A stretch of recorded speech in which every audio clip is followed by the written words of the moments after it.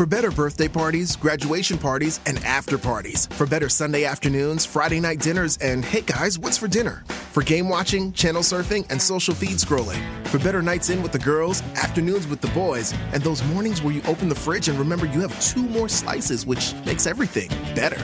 Better ingredients, better pizza, Papa John's. Get the great value of 2 medium, 1-topping pizzas for just $6 each when you buy 2. At participating U.S. stores, taxes and delivery fee extra.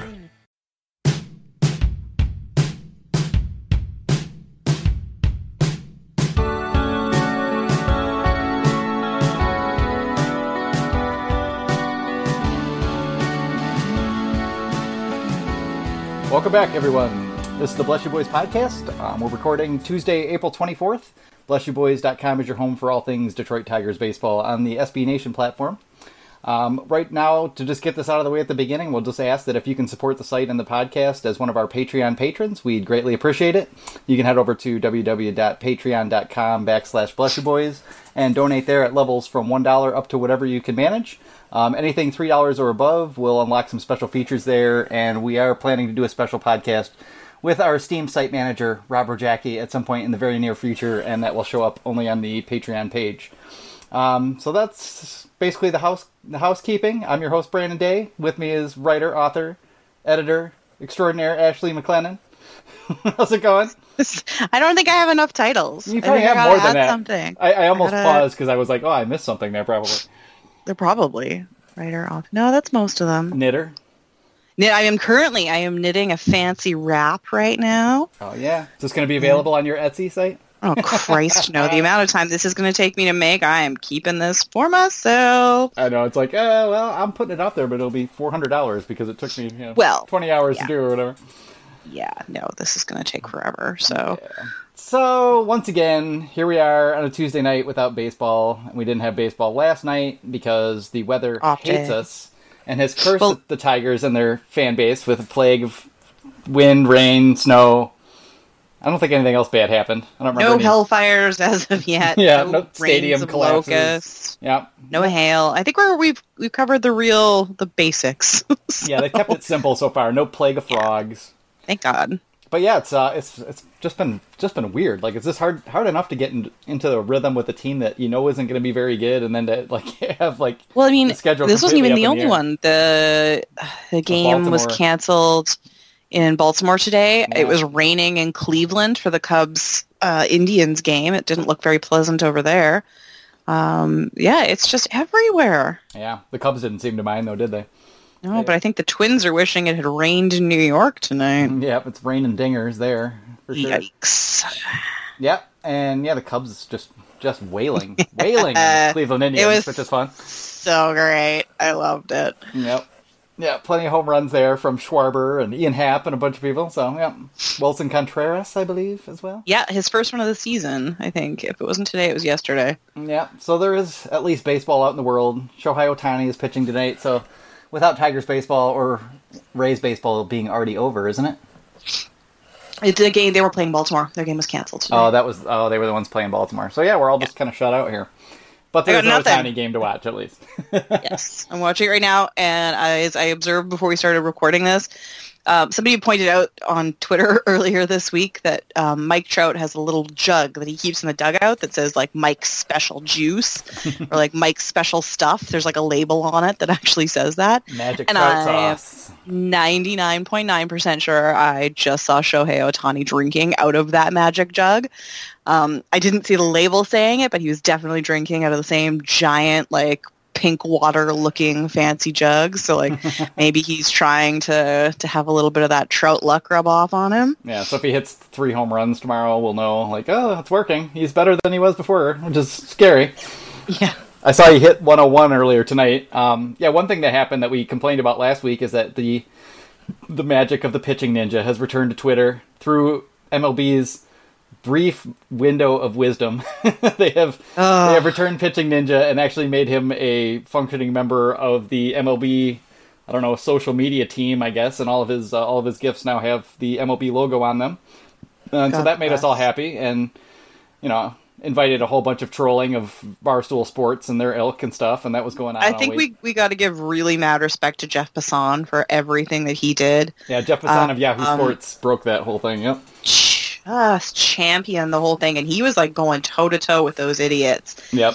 And, like, he just would not back down, and I think had he not given it that kind of national platform, because that article came out exactly as we were talking last week, so we shared a little bit of it over the air. But I think had that not been a thing, I think that could have just flown right under the radar, and we might not have seen him reinstated, let alone given that level of credential. Yep. But, you just hope, that's an example of, MLB kind of learning their lesson a little bit about how to do a better job promoting the sport and allowing their fans to kind of help promote the sport, because this is just the way things are going with the availability of social media and people being able to cut GIFs and edit sound. You're going to see a lot of goofy stuff like that if you just cut loose, and it's really fun.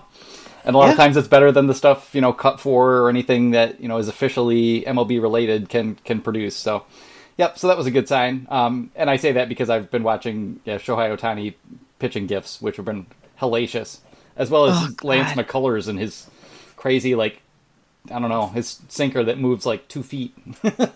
They really need to label that stuff NSFW. I was watching some of the Scherzer ones right after. Oh, yeah. And oh, God. There was even some really cool Rick nasty. Porcello. Rick Porcello's changeup, which we, the whole time he was in Detroit, we were all like, God, if Rick Porcello just had a better changeup. It's not bad, but if he had that changeup I saw today, he might have won a Cy Young a lot earlier than he did. So, Yikes. Yep, so those are good things. What isn't so good is the fact that there just hasn't been a whole lot of Tigers baseball to talk about. No. Yeah, they took, I think they split the series with the Royals over the weekend. Split the doubleheader and then won on Saturday and lost on Sunday.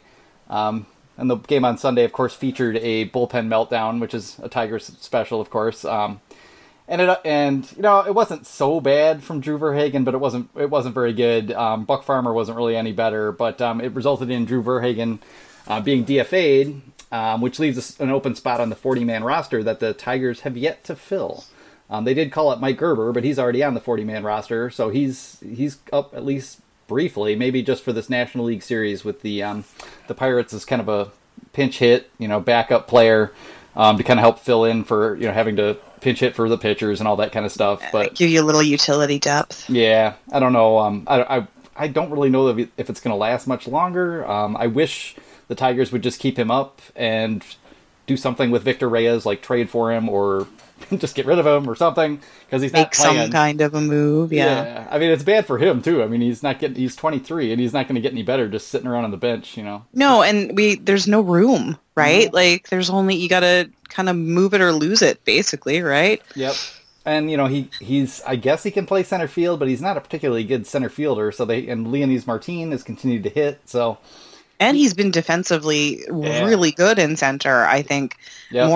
More of a value out there than he's been at bat, even though his bat has picked up a bit. But we've seen some pretty impressive hustle from him out there. So. Yep. And he's a really good defender, kind of always has been. So, as much as it kind of feels like, we don't need these veterans kind of blocking the young guys, that's been really good for the pitching staff. And anything that makes the pitching staff look better than they are and helps them out is a good thing. So.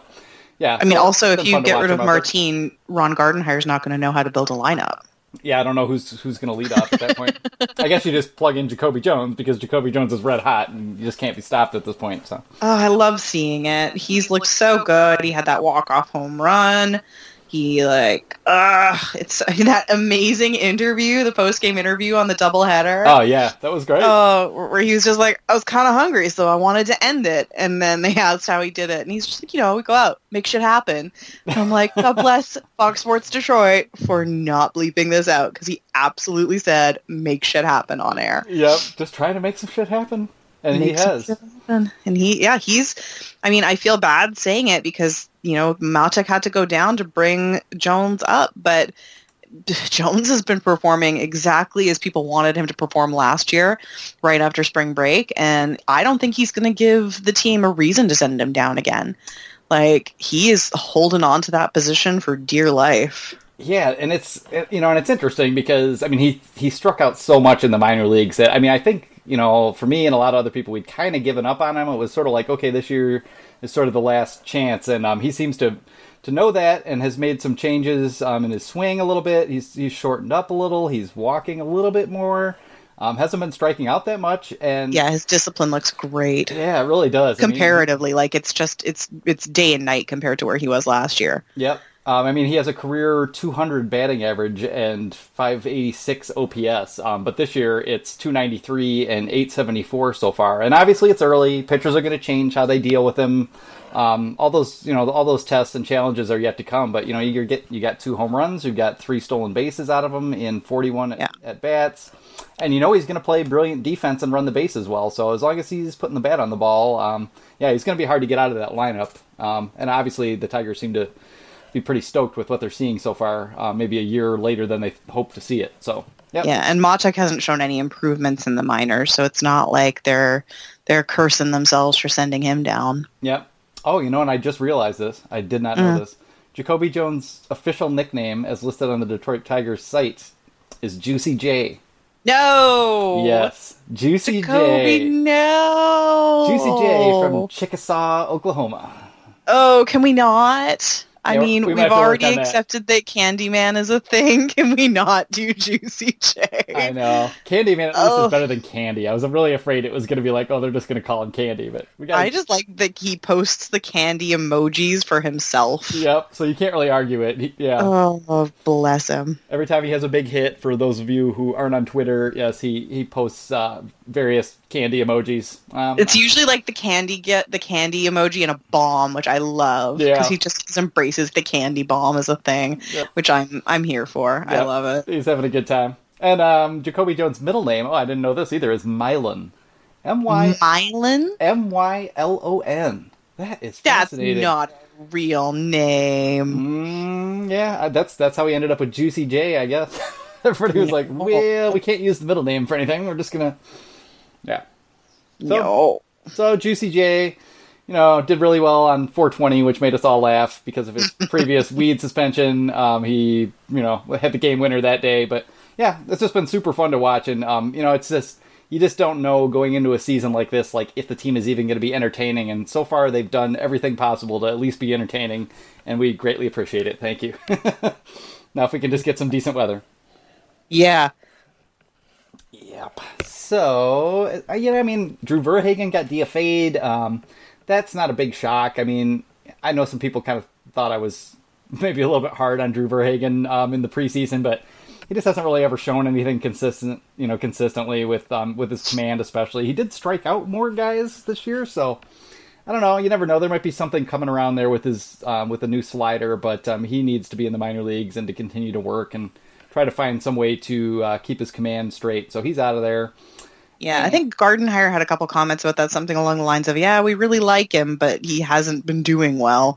So we're kind of at a position where we got to start getting rid of these guys who aren't working. Yeah. And I kind of like that, actually. I like that the team, even though they know they're in a rebuild, isn't like messing around leaving guys up that shouldn't be there. Yeah. Like, there are a couple more guys I wouldn't mind seeing kind of go the way, but like, yeah, for sure. It's nice to know they're not just going to be like, well, we're here to lose anyway, so we might as well just leave these guys up embarrassing themselves. Yeah, especially the guys who are a little bit older and probably aren't really part of a future rebuilt contender.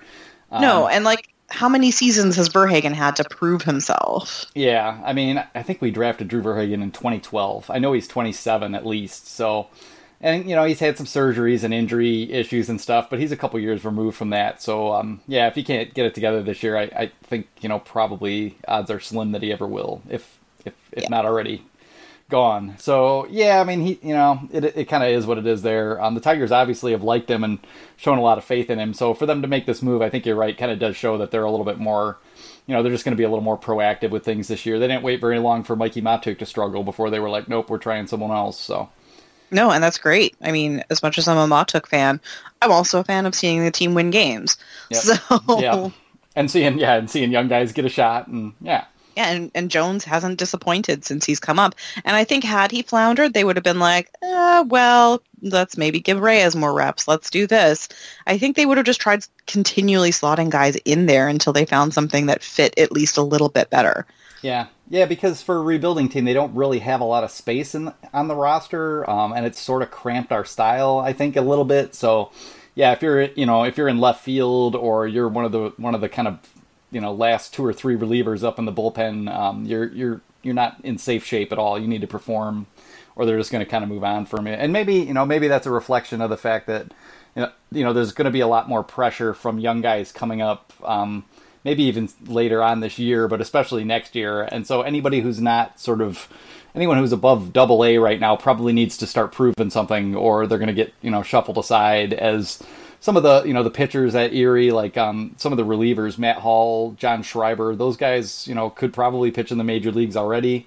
I don't know if the Tigers will rush them up later on this year, but there's just too many guys who need a shot now. Mike Gerber needs a shot. He's 25. He's probably not going to get much better hitting minor league pitching. Probably the same is true for Kristen Stewart. Dawel Lugo maybe needs a little more time, but yeah, those guys are going to start pushing their way up. So yeah, I like that they've been pretty proactive so far with that.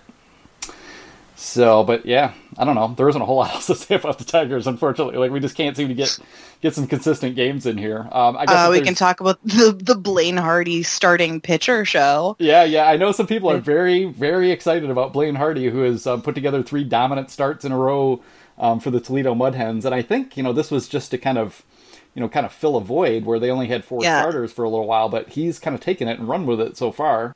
I mean, good for him. Mm-hmm. Like, I don't particularly agree that we need to bring him up and rush him into a starting role for the Tigers. Yeah. But I think that there was even a spot, yeah.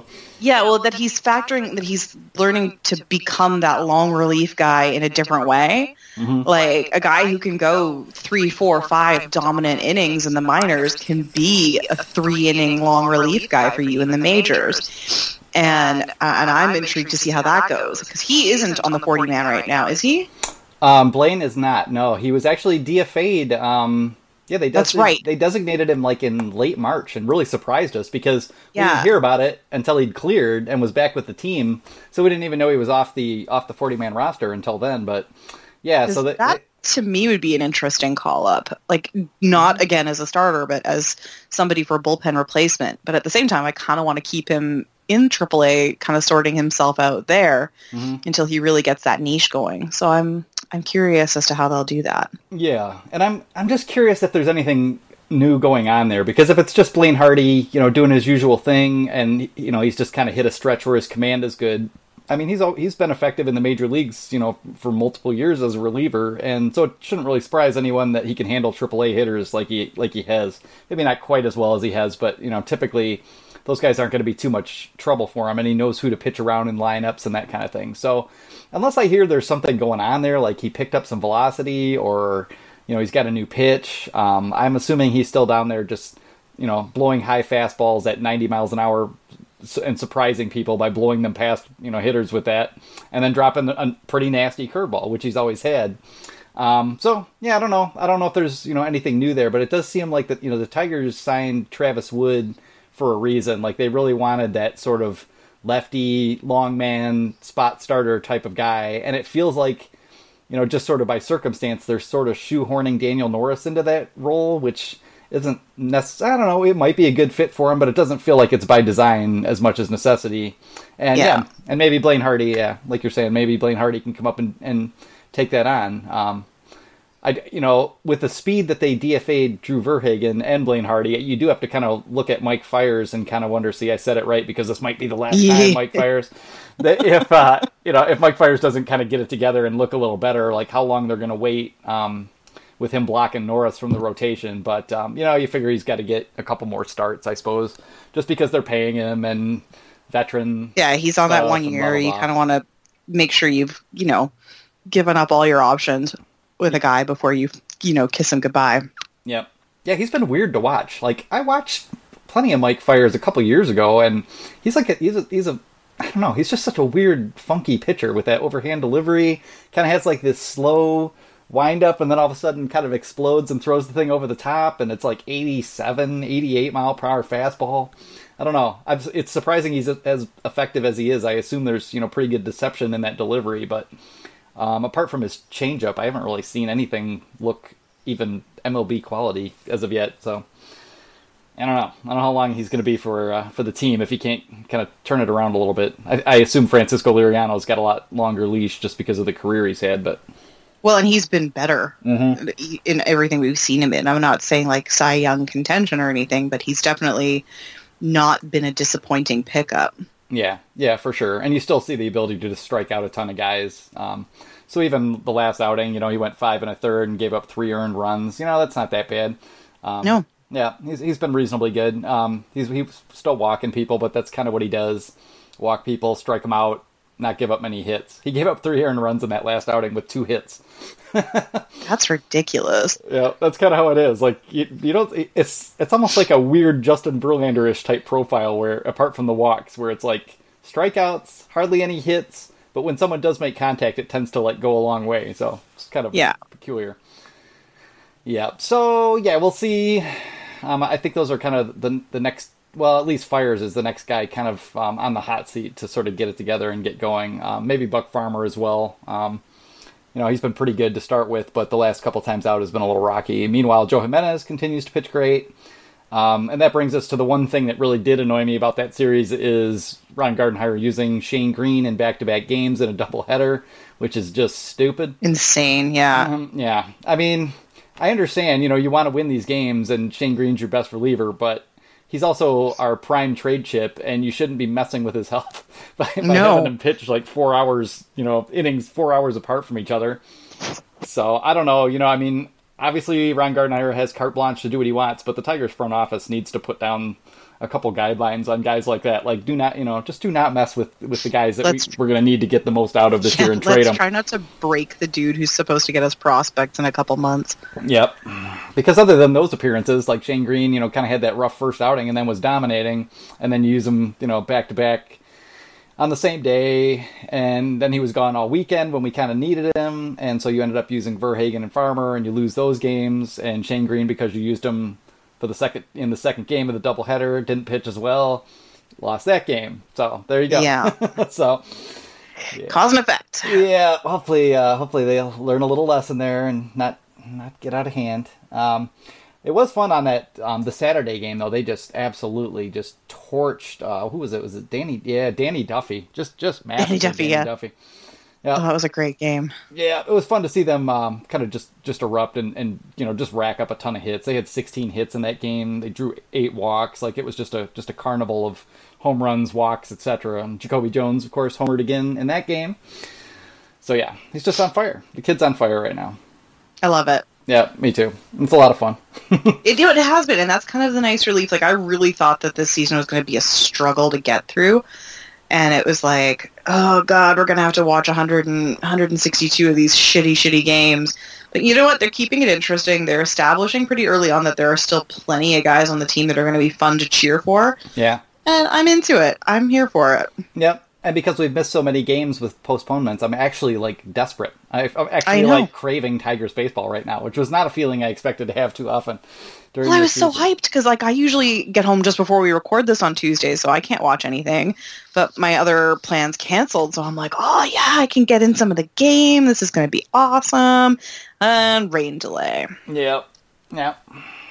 Here we go again. Yep. Yeah. And, other than that, I guess the best thing to talk about is, Miguel Cabrera's looked very good. Like, we're still waiting for him to start lifting a few more balls out of the park, but other than that, I think he's hitting 300 with an 855 OPS. He's looking great. Nick Castellanos has looked good.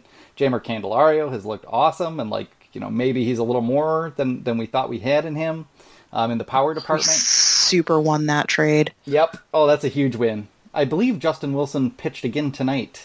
He did. He didn't look bad either. Yeah, but didn't he have a 6-7 run lead? He had, he had a 7-run lead going into that inning. They were like, okay, so it was it's a safe. pretty safe buffer to use him in that particular situation, but he didn't look bad. So, that's something. Yeah. So here we are. Yeah, the Tigers are 9-11, and something we kind of mentioned earlier, we talked about earlier on the site channels, was just the fact that the Tigers actually, I think there's 5 teams right now with a worse record than the Tigers do. No, I'm wrong about that. There's 8 teams with a worse record than the Tigers do. Although I haven't updated this to reflect whatever's gone on tonight. But you've got the Tampa Bay Rays, the Texas Rangers, the Baltimore Orioles, the Chicago White Sox, Kansas City Royals, and in the National League, the Padres, Marlins, and Reds all have a worse record than the Tigers do. And it just some substantially worse. Yeah, I mean, the Reds. Yeah, the Marlins are 5-17. The Reds are 4-18 going into tonight's play. So yeah, it's just weird. We're at a weird time in that it seems like the best teams got better this offseason. The Astros adding Garrett Cole is just cruel and unusual. The Yankees getting Stanton, and then having a problem and just randomly being able to pick up Neil Walker to plug in at second base, which is just not right. Boston signed JD Martinez, so the rich are getting richer. And meanwhile, it may be really hard for the Tigers to finish last. I don't know if it's possible. The way I'm looking at this, I don't think it is. Like right now, the Tigers are second in the AL Central. Yep. Like, I don't know how that happened. And it's really weird. I mean, I'm not mad at it. They're not over 500, so it's still anybody's game, but it's so weird to see. Like, they're only 2.5 games back from the Indians. Yeah. And and that's counting tonight's Indians loss, but like... And the Twins lost tonight. Yeah, the Indians have lost 6 of their last 10. And like... It's weird. Yeah. Like, again, small sample size. We're still in the first month of play, but it's so bizarre. Like, I'm looking at these standings right now, and there's ones that are surprising. Like, who would have thought the Jays would have been second in the East? I think everyone had that spot going to the Yankees, and they're neck and neck. They're only a game apart, but it's still super bizarre. Yeah, and Toronto's got some firepower they can call up too. So yeah, they've been looking great. The Angels are right neck and neck with the Astros right now, which I don't think anybody would have called, even with the Ohtani pickup. The Phillies are second in the NL East right now. Yep, and they're only a half game back from the Mets. And the fact that the Mets are on top and the Nationals are fourth is just bonkers to me. Yeah. And, people keep saying the Nationals, are having all these injury problems. And, Eaton's been out. They've had some injuries. Who's the other one? Daniel Murphy's been out as well. But, they played without Adam Eaton all last year. Their pitching is all healthy. And, so far it hasn't been a very good start for Dave Martinez. Whereas Gabe Kapler, who started out, looking like a fool the first couple games and getting booed. Suddenly people are like, oh, maybe he does know what he's doing. Maybe one silly mistake isn't, the whole thing. Maybe this Gabe Kapler show isn't such a bad thing after all. Mm-hmm. And maybe somebody should have listened to Brandon and Ashley when they suggested that he be interviewed for the Tigers job. Just saying. Meanwhile, we're already getting the comments like, oh, you see how the team plays with so much more energy under Ron Gardenhire. It's like, people... They're 9-11, okay? When Brad Ausmus came in 2014, I think the Tigers started 27-14 that year, and we all thought they were going to just run all the way to the World Series. Yeah. It's very early, and Ron Gardenhire has faster, younger players. That's all that is. That's all it is. Younger, faster players equal better base running and more exciting baseball a lot of the time, rather than waiting for J-Up or JD to crush one out and get some people on base ahead of them. There's a lot more chaos going on, and that could be fun. A little better defense out there.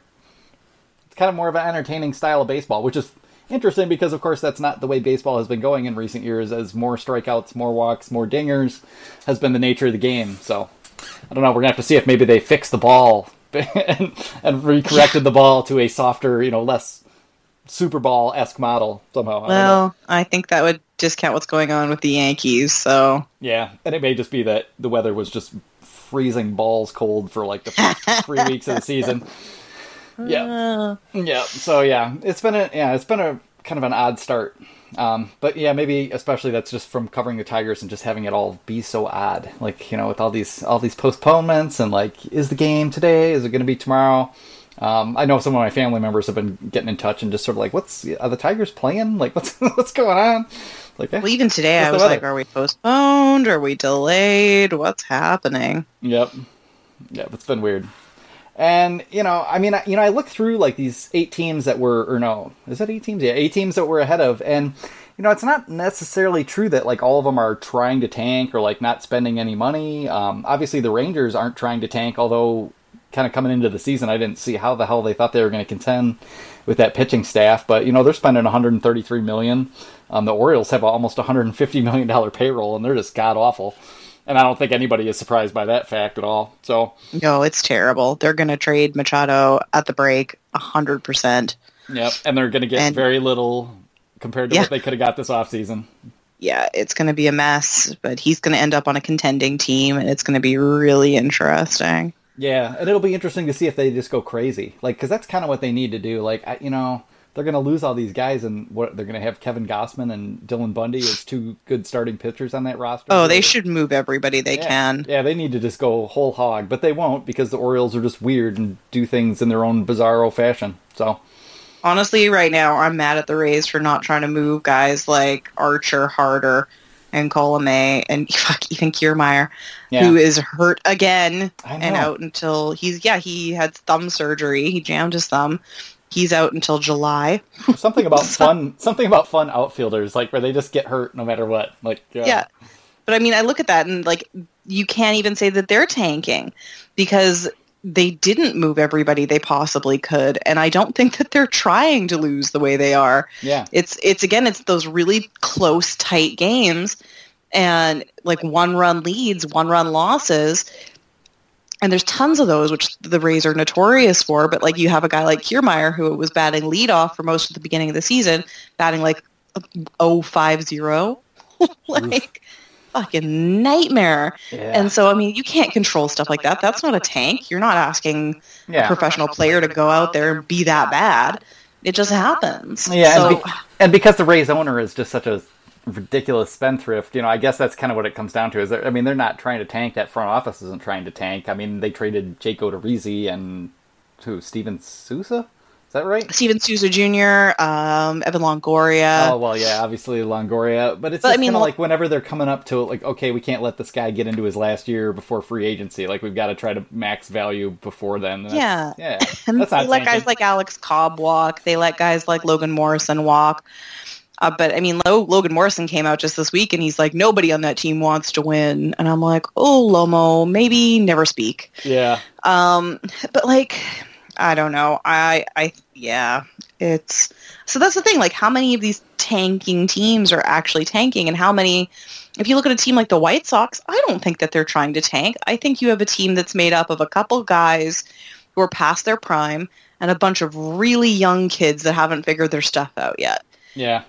And that team is on the verge of being crazy good. Maybe. I don't know. I'm not that impressed, honestly. I know that's what everybody says. I'm probably the outlier and like totally wrong, but I just can't get past the fact that they traded Chris Sale, Adam Eaton, Jose Quintana, Todd Frazier, all these guys, and they couldn't win with them. And now we're supposed to buy the Yohan Moncada, Michael Kopech, Lucas Giolito, Eloy Jimenez, it's going to all be different. I mean, I don't know, maybe. They should at least get back to... We'll come back in 2 years when, Sports Illustrated is like... Yeah, exactly. The White Sox, your 2022 World Series champions, and we'll figure it out. We'll see who was right then, Brandon. Exactly. A little picture of me like, oh, look what this guy said on this podcast 2 years ago. We'll have it recorded. It's just here forever. What a jackass that guy is. Podcasts are forever. Yeah. And I will regret that one day because I never think about what I say before I say it. I know. We do kind of try to wing it and not sit here like machines going through like, oh, topic number 4 is going to be. So, yeah. So, yeah, we'll see how it goes. But, yeah, I mean, I agree. I don't think any team is trying to tank. Like, I just think that's almost impossible. There's definitely some front office, groups that are, happily not succeeding. Yeah, I think there's definitely guys that aren't going to go out there and spend in the off season if they don't see a win coming their way. But I think that's kind of logical management style. Like, what are you supposed to do? Go out and spend $100 million every off season just to try to maybe hit third in your division? Yeah, that's true. But I do think there's some middle ground. Yeah, I mean, I understand. Like certain teams, like there's just no point trying to like drop $40 million on 2 big time free agents that are going to tie up your payroll for 5 or 6 years. I think a lot of teams are playing a long game as opposed to tanking, is my take on it. Yeah, that's probably the case. Although there are certainly, some, pretty deadbeat owners out there, too, who I don't want to let off the hook. Looking at you, Oakland and Pittsburgh and maybe Tampa, although they've been better in recent years. I think their ending payroll last year was $100 million, which for them is, I think it was like 77. Like, let's not get carried away. Nah, I looked it up. By the end of the year, it was 100. I don't know if they made some deals or whatever. Yeah, I looked on Cott's contracts. Sorry, it sounds like I'm taking this all off my head, but no, I'm staring at a sheet of paper with official-looking data in front of me. But their opening day payroll this year was $76 million, so maybe that's what you're thinking of, yeah. Oh, yeah. No, you're right. Yeah. So, I don't know. They spent some money along the way last year. Maybe that was just, the fact of... And maybe that's an expression of the fact that they needed, someone like Evan Longoria, Sousa, guys who were making a little bit more money to kind of go. But, yeah, in general, I don't really see, the huge tanking situation going on. I just see the teams not really trying to win so much. And, if that changes in a year or two and they end up winning, I guess they'll be proven right, eh? Yeah. I just wanted to say A. A? You just want to say A? You want to make fun of me for being Canadian, Brandon? No, that's a sign of respect for your fine nation. Because I love Canada. Do you? I do. Canada's great. Right. Nobody says anything bad about Canada. I mean, people make fun of us a lot, but that's because they're jealous. Yeah. I mean, they don't really make fun of America because they're terrified to death of us right now. I don't know what's going to happen next here in this reality TV show of a nation we've got going. Yeah, it's a nightmare world you live in. Yeah, it's chaos. Chaos down here. All right, so to get on to a little bit more chaos, we're going to talk about our old buddy, my favorite baseball player who ever lived, Justin Verlander. Jesus. Justin Verlander's been making friends this week. Yeah, he's really been a popular fellow. We were talking about this before we got on here, and it does kind of seem to all go back to the tweet, the whole "I'm going to dominate soon" tweet of, I think, 2015 that was, or 2016, when he then came out and just has basically torched the world ever since. Before that, he was never really that vocal a guy. He was kind of Mr. Keep everything under wraps. Like, he didn't want to talk about how he threw his slider. He didn't like to talk about the way he pitched different guys. I remember someone finding out that he held his curveball without touching any of the seams. And for a while, he was kind of annoyed about that and kind of put out some, some propaganda, counter propaganda to suggest that maybe that was just a way he would play with it sometimes. And now he's like an open book. And I don't know if it's, these are just the joys of, being happily married now, and, he's an older guy. Having a World Series ring. Yeah, being a veteran, leader and presence on the team and in Major League Baseball generally. Before Ohtani came along, I'm not sure who's a bigger star, like an actual, recognizable star than Justin Verlander in the game right now.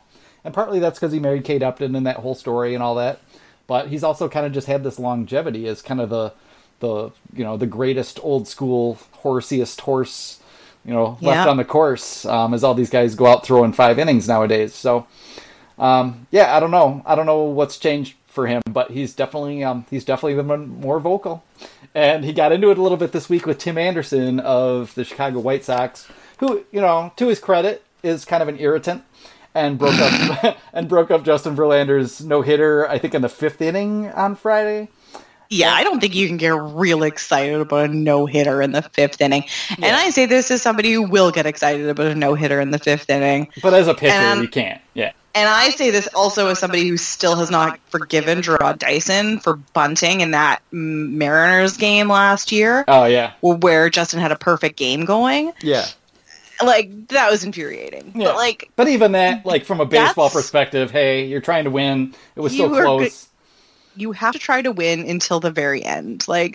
I don't know. I think that it's stupid, the idea that you should let an opposing player who just happens to be having a dominant outing, win it. Sure. Doesn't that take away from a person's no-hitter or a perfect game to know that the guy's letting them win? For sure. And before we go too far, I agree with that, and so does Justin Verlander. That wasn't what annoyed Justin Verlander. He was fine, obviously you're excited, you got your hit, you broke up the no-hitter, you're trying to fire up your team. He did say that, but it was then that Tim Anderson, I believe, stole second base on a 3-0 count where Verlander walked, what's his first, I think it's Omar Narvaez, And basically Tim Anderson took off towards second like he was stealing the base and was clapping it up like he'd stolen a base. And that apparently started to tick Justin Verlander off. But what this all came down to is then Tim Anderson got caught kind of leaning off second base, attempted to steal. It was sort of an attempted double steal, I think, if I remember right. I only saw this once. And basically they both ended up at second base, and Verlander picked off Omar Narvaez, and then kind of gave it to Tim Anderson a little bit, like, oh yeah, baby, and kind of did the same, like, I'm pumped about that, as Anderson did when he reached base, and kind of gave it back to him, which is fine. Like, at that point, I don't really have any problem. Like, this is just, boys being stupid boys on the baseball field, getting upset about that. But I think where it all went wrong is that Justin couldn't keep his mouth shut and had to come in and explain this entire thing to the press, which he didn't used to do. He used to be Mr. like, oh, that's just baseball. We'll leave it on the field. It is what it is. Yeah, but okay, here's his quote. So he says, regarding Anderson's exuberance when he stole, or sort of didn't actually steal second base. All right, so he's stealing 3-0 in a 5-0 game. That's probably not such great baseball. I don't know. Maybe it is. Maybe it isn't. I don't know. But he celebrated that, though. And it's like, hey, I'm not even worried about you right now. The score is 5-0. I'm giving the high leg kick. I know you can steal. If I don't want you to steal, I'll be more aware of you. But I'm just trying to get this guy out at the plate with 2 outs. So he goes through that. And then after Verlander and Anderson kind of like talked whatever smack they talked to each other, he said, well, hey, I'm just very thankful he gave me an out. And that's what I said, and he didn't like it. But hey, that's not my fault. That's his fault. I'm not going to let the situation dictate what I do out there. I'm going to slow everything down, and that's what a veteran does. He sees the game, he plays the game, and he plays the game, wait for emphasis, right way. The right way. Drink. Drink. And that's where it all goes wrong for me. And I cannot back Justin Verlander on that. And it's, that's where he kind of loses the plot for me. Play the right way. I'm so sick of the right way. Yeah, I mean, however you play baseball best is the right way for you, and it may be different for everyone. Like stoic guys, there's exuberant guys, there's guys who take offense to everything, there's guys who never even notice what other players do. And at this point, and we know, Justin Verlander's a red ass. Like, this is the way it's always been. Like, and Max Scherzer, same way. There's plenty of guys like this, but they don't say it. Like, that to me, all that is fine on the field. Like, I like emotion. I like anger. I like guys getting charged on the mound. I love all of it. But what I don't want to hear is someone come off the field and then try to justify themselves, in some kind of rational context that doesn't have anything to do with the heat of the moment. Because you just sound like an idiot. And that's what Justin Verlander sounds like here to me is an idiot. Being pissy with Tim Anderson. And Tim Anderson is kind of an irritating type player. That's sort of the way he plays. He's got a little bit of like Ian Kinsler in him. But, I don't know. I just thought it was kind of nonsense. It's like, how about you just keep your mouth shut and play baseball, Justin Verlander, for a little while? Because, it's all getting to be too much. Yeah, it set me the wrong way. And I miss JV, and I loved Justin Verlander when he was with the Tigers, and I was thrilled to see him win that World Series. But sometimes you just got to be like, dude, come on. Like, you're Justin Verlander. Everybody fucking knows you're Justin Verlander. Maybe just, let it go. Yeah. Maybe, count the innumerable accolades that you have and the gigantic fortune that you and your wife are amassing and the goodwill of a great many people around the game and just be like, whatever. He's just a little punk kid. I guess the only saving grace to this is that it didn't turn into a Latin American player versus a white Anglo-American player. Oh, because that's always the thing, And we've talked about this, kind of on the MLB channel a little bit, but just the fact that, and obviously there are, I think it can be a little bit overcharacterized that, Latin American players are super exuberant and everybody bat flips and everybody runs the bases and high fives each other, even on the opposing team. It's not really like that. There's plenty of guys who are stoic, hard ass type guys. I mean, I could hold up Yadier Molina as a good example of a dude who's very much a right way type guy, but is a Latin American player. But by and large, these kind of things tend to happen, when someone like Jose Fernandez annoys someone like, say, Brian McCann, the legislator of the right way. And this kind of stuff just gets to be, nonsensical. Like, everyone plays the game the way they want to play. Fans like to see players have a good time. I don't think we need to live in a world where we're, policing the idea of people enjoying their home runs. Yeah. And it really, and it all just, and it just all strikes a really sour note when someone does something like that, because it's just, you're upset because you got beat, and now the guy is, celebrating in a way you don't like, but really you're just upset because you got beat, and now you're trying to find some justification to be a jackass. And that's what Brian McCann did on a couple of occasions. There's plenty of guys who are kind of notorious from that. Well, so, it's what Ian Kinsler did at the WBC with Team Puerto Rico. It's what... Well, maybe. I don't know. I was a little... Oh, it was the right way discussion. I don't... I know. You shouldn't even bring it up under those terms. I agree. Although I understood what Ian Kinsler was trying to say, which is just that he doesn't mad about other people. He was just saying, if I play this way, it's okay. If I want to play this way, it should be okay too. So, I don't know. I understand, though. Some people definitely took it that way, and it had the stink of it. So, I don't know either. Yeah, it's dicey. You just gotta... I think to judge somebody else's way of playing, if it doesn't impede yours, is just silly. Yeah. And isn't it all just like trying to find a way to, make up for what you couldn't do on the field or your team couldn't do on the field, like trying to find some kind of argument, like, oh, ethics, blah, blah, blah. It is literally a child's game. Like, let people have fun. Yeah, exactly. Let people have fun, and if other people don't want to have fun, whatever, that's their business too. But when these two things meet, it's never as much fun. No. Unless people just fly off the handle and get stupid mad about actual baseball stuff, in which case I find it thoroughly entertaining. So, but that's the problem. I'm a mixed martial arts fan. I'm a hockey fan. I can't get over liking some heat. Like, I don't mind that players all slap hands at their buddies, with their actual buddies before games. None of that stuff ever bothers me, but I also am not bothered when players take offense and get super angry. Just keep it on the field and keep your mouth shut after the game and don't come out sounding like a jackass trying to justify your nonsense, because it's just nonsense. And sometimes that nonsense amuses me and it's fun, but I don't need to, hear you kind of try to, have some kind of rationale, like, oh... The unwritten rules state clearly in Unwritten Rule 4, Section 2. Nope. So, but yeah, I don't know. Justin Verlander's just a salty individual, because then there was a White Sox fan screaming, "You guys suck," at the Astros, I guess the whole game, from behind the dugout. And he, wrote up 3 signs that said, "No, you suck," like one word on each of them, and slowly unveiled them with a big grin on his face to her, to the to the delight of Astros fans all around her, but still kind of childish. So stupid, because if you've ever been to a White Sox game, that's just it. Yeah. Like, if ever I can hear it audibly while watching Tigers games, and it's just like, Detroit sucks. Especially White Sox. Detroit sucks. They're notorious for it. It's all they do. Yep. And one of my first games live ever was a White Sox game, and this guy behind me would not stop chanting "Detroit sucks" the entire time. Mm-hmm. And at one point, I turned around and looked at him, and he was just like, "Oh, are you upset?" He's like enemy in the territory, and I'm like, "Oh my god, bro!" Yep. Really? South side of Chicago and Philadelphia definitely have some commonalities. Yeah.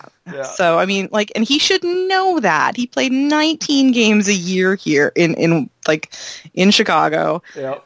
Well, I guess half of that, because you're playing half of them at home, but you know what I mean. Yeah. And, he definitely understands the drill. And to kind of leaven it wasn't like he was all upset. Like, no, he had a big was grin grinning on his face and was just messing with her back. But it is just kind of funny to see him responding to things like that for a guy who is, so long Mr. lunch pail, like, I'm going out there, I'm going to dominate, pitch as deep as I can, and not really have a whole lot to say about it after. I don't know if that's just, he's gone Hollywood. I really don't know. But he definitely is expressing himself much more than we used to see from him, which is just kind of weird and funny. So yeah, I think I would have found the sign thing a lot funnier if it hadn't come right on the heels of the whole play the game the right way thing. I know. And if he hadn't said that, I probably kind of would have taken his side, because I don't have any problem with the fact that after Tim Anderson was kind of a dick about, making a big fuss about really nothing that he did on the field, that Justin kind of gave it to him back when he picked off Narvaez. Like that, I love that. I love that. No, I that's love that great. They were kind of mad I'm here for that. Yep, me too. But don't come out there and talk about the right way and sound like a dummy. So it's the same thing. I get fired up if somebody throws a teammate under the bus for doing something wrong. Yeah. It's like everybody watching that game knows that guy messed up. You don't need to be the one out there telling the press that he did. Yep. Anybody with eyeballs can see that bullpen guy totally screwed the pooch. nobody needs to hear a teammate going, oh, Drew VerHagen went out there and sucked like the big egg. Yeah. It's like, yeah, we know, but that was rude. Yeah. Yeah. What are we going to do the next time you suck the big egg, buddy? Yeah. Yeah, like that doesn't make friends on the team, and you need like that clubhouse gel, and that just doesn't do it. Yep. Yeah, it's just some kind of childish nonsense, and yeah, I don't really know. Maybe it's just Justin Verlander being, getting used to being like Mr. Quotable, elder statesman superstar, and everybody hanging on his every word, that he now feels like he's going to get the benefit of the doubt in these things. But even I, Justin Verlander's biggest fan in the world, has to say that you came off kind of like a douchebag, so settle down. Yeah. He was saucy on Twitter, too, because somebody, I guess, had talked about the no-no, and he's like, I don't believe in jinxes, and Justin Verlander's hitting a no-hitter, and then Verlander, like, quote tweeted him and said, you jinxed it. Yeah. So, I mean, like, he's definitely, like, there's a different attitude going on there. Like, he's always kind of been fun on Twitter, which is nice, but, like, yeah, it's weird.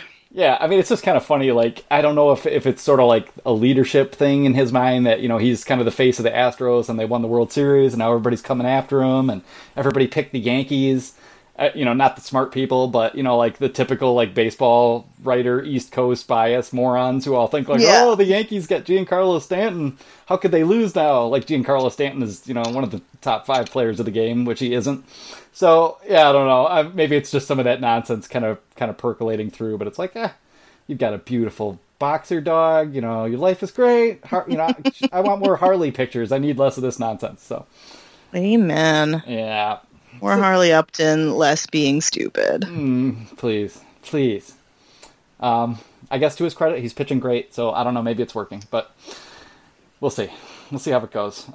Was there any other nonsense? No, there really wasn't. Nolan Arenado was like a week and a half ago by now, where he got drilled by Luis Perdomo and charged the mound. We haven't had any mound chargings in the past week, so. No, Chris Bryant took a pretty ugly beaner to the head. Yeah. On the weekend. Yeah. It was really tough to watch. Like, it knocked his helmet halfway off. He ended up getting a big cut on his just above his eyebrow from his sunglasses.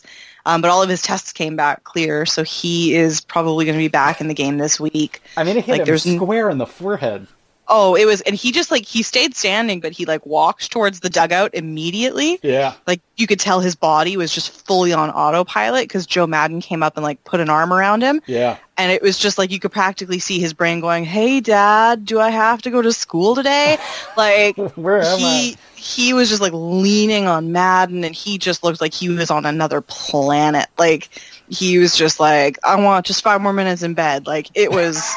It was just... Oh, man, I shouldn't laugh, but yeah, it was kind of one of those moments where... It was like, exactly what it was. Like, you could tell that he was just, like, not inhabiting his body in that particular moment. Yep. Like, everything was just absolutely on autopilot, and that's scary to see that stuff, and that's why you see a lot of those guys wearing, like, the face cover parts of the... Yeah, that face guard has been popular this year. It seems yeah, like it's gotten, like, a lot of play now, and for good reason. Like, you see a hit like that, and in that case, it didn't hit him in the remember which, by the way, happy 1-year anniversary of Jacoby Jones. That's what I was thinking about, yep, because the way Jacoby Jones kind of, like, he got hit, and he sort of couldn't stay on the ground. He was, like, running around bleeding, and then, like, laid down and kind of got up and didn't know what to do with himself. Well, it's almost like an instant shock. Yeah, like, it is, yeah. The body's just like, what do I do? How do I survive?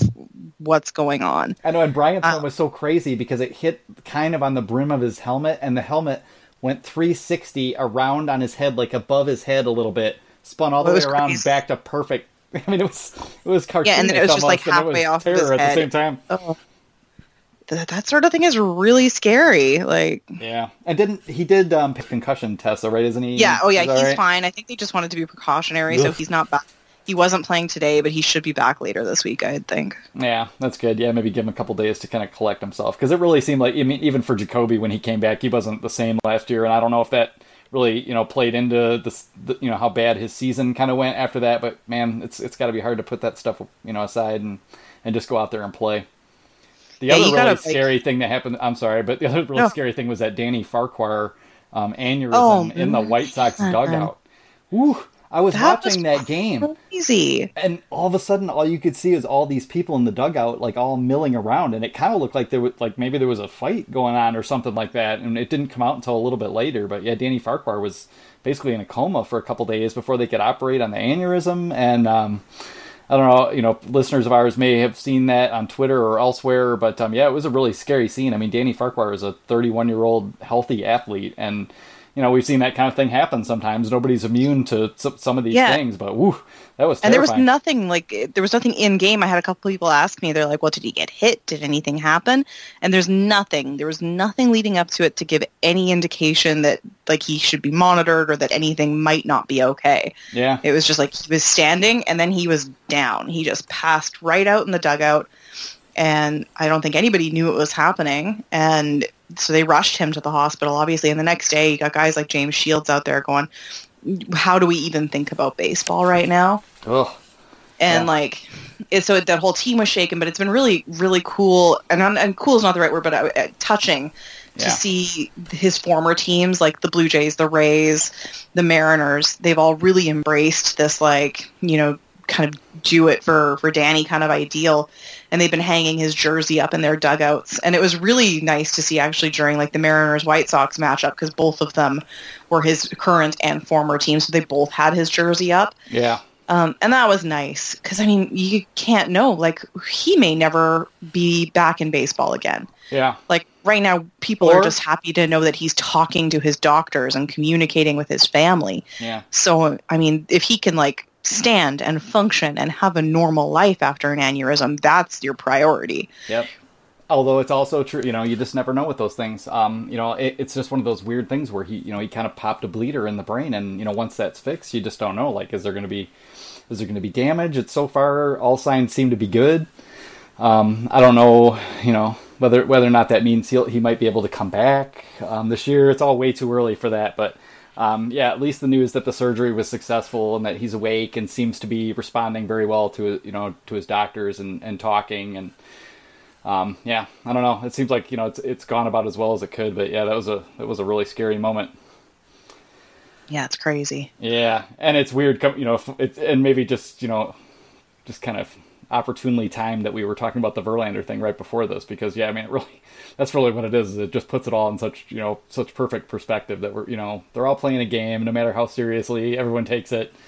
There's old reality sticking its dang nose in things.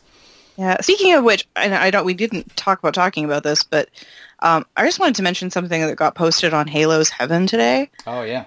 Oh my God! If anybody, Halo's Heaven is the SB Nation's Los Angeles Angels site, and their managing editor, Josh Mayhood, posted a piece today about his personal struggles with heroin addiction and how he dealt with that while also trying to run this site. And I think it's really moving, and it's, I think, really important to read because he was in our chat room.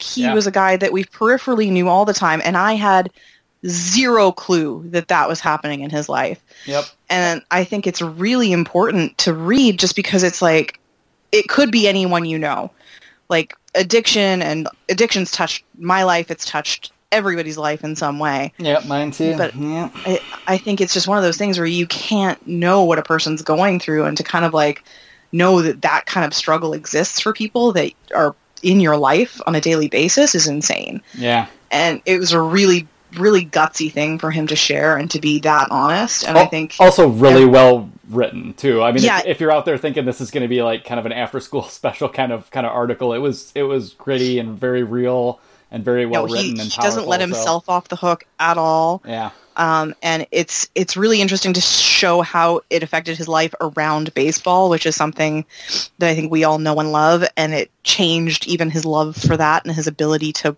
function within that.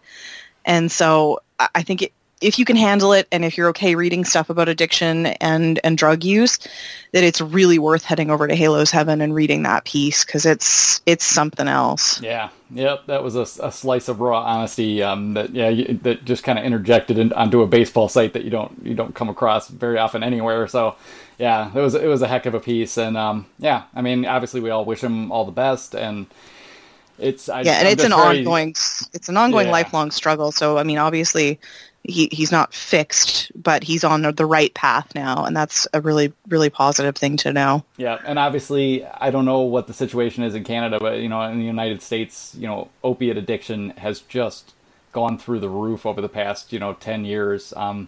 We kind of went from cocaine, crack in the 80s to, there was prescription drugs in the 90s, and then kind of the methamphetamine boom. And now, over the last decade, so many opiates have taken so many lives around the country that it's also super relevant just as a larger societal issue that is affecting probably everyone, even if you're not aware of it in some way or the other. So, yeah, if you care to take a look at that, head over to Halo's Heaven and read Josh's piece, because it was it made a huge impression on me today, and I know you as well, obviously. So yeah, I couldn't imagine just some guy I know in an office having had to make a pit stop at his heroin dealer's house the morning of. Yeah, it's eye opening. It's just really worth the read. Yep.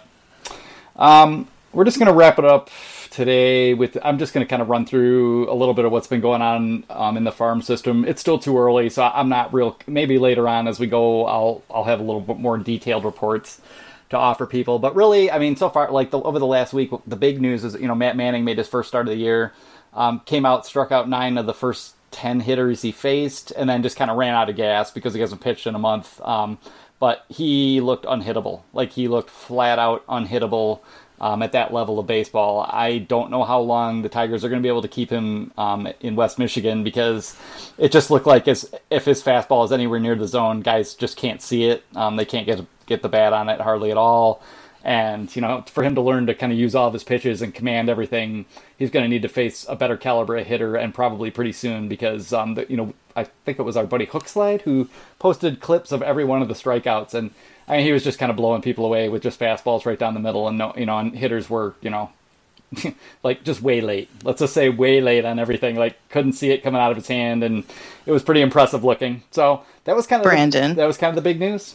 Yeah. This is where you get to go, I told you so, Keith Law. I won't even do that yet. There's a long way to go yet.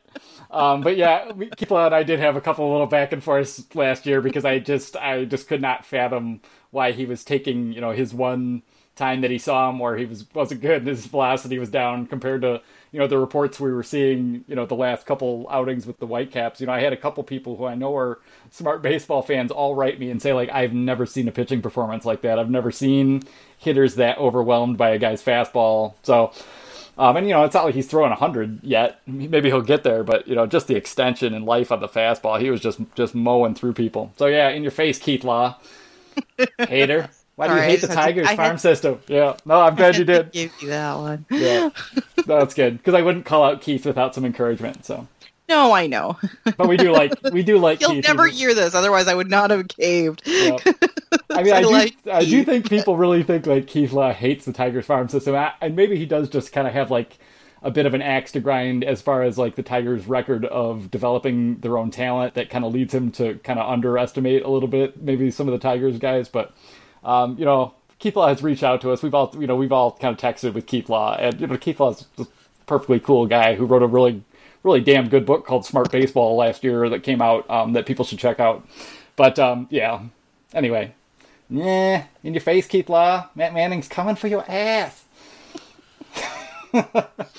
Oh my God. Yeah. As far as the other Tigers aces, like Alex Faedo pitched today and pitched very well.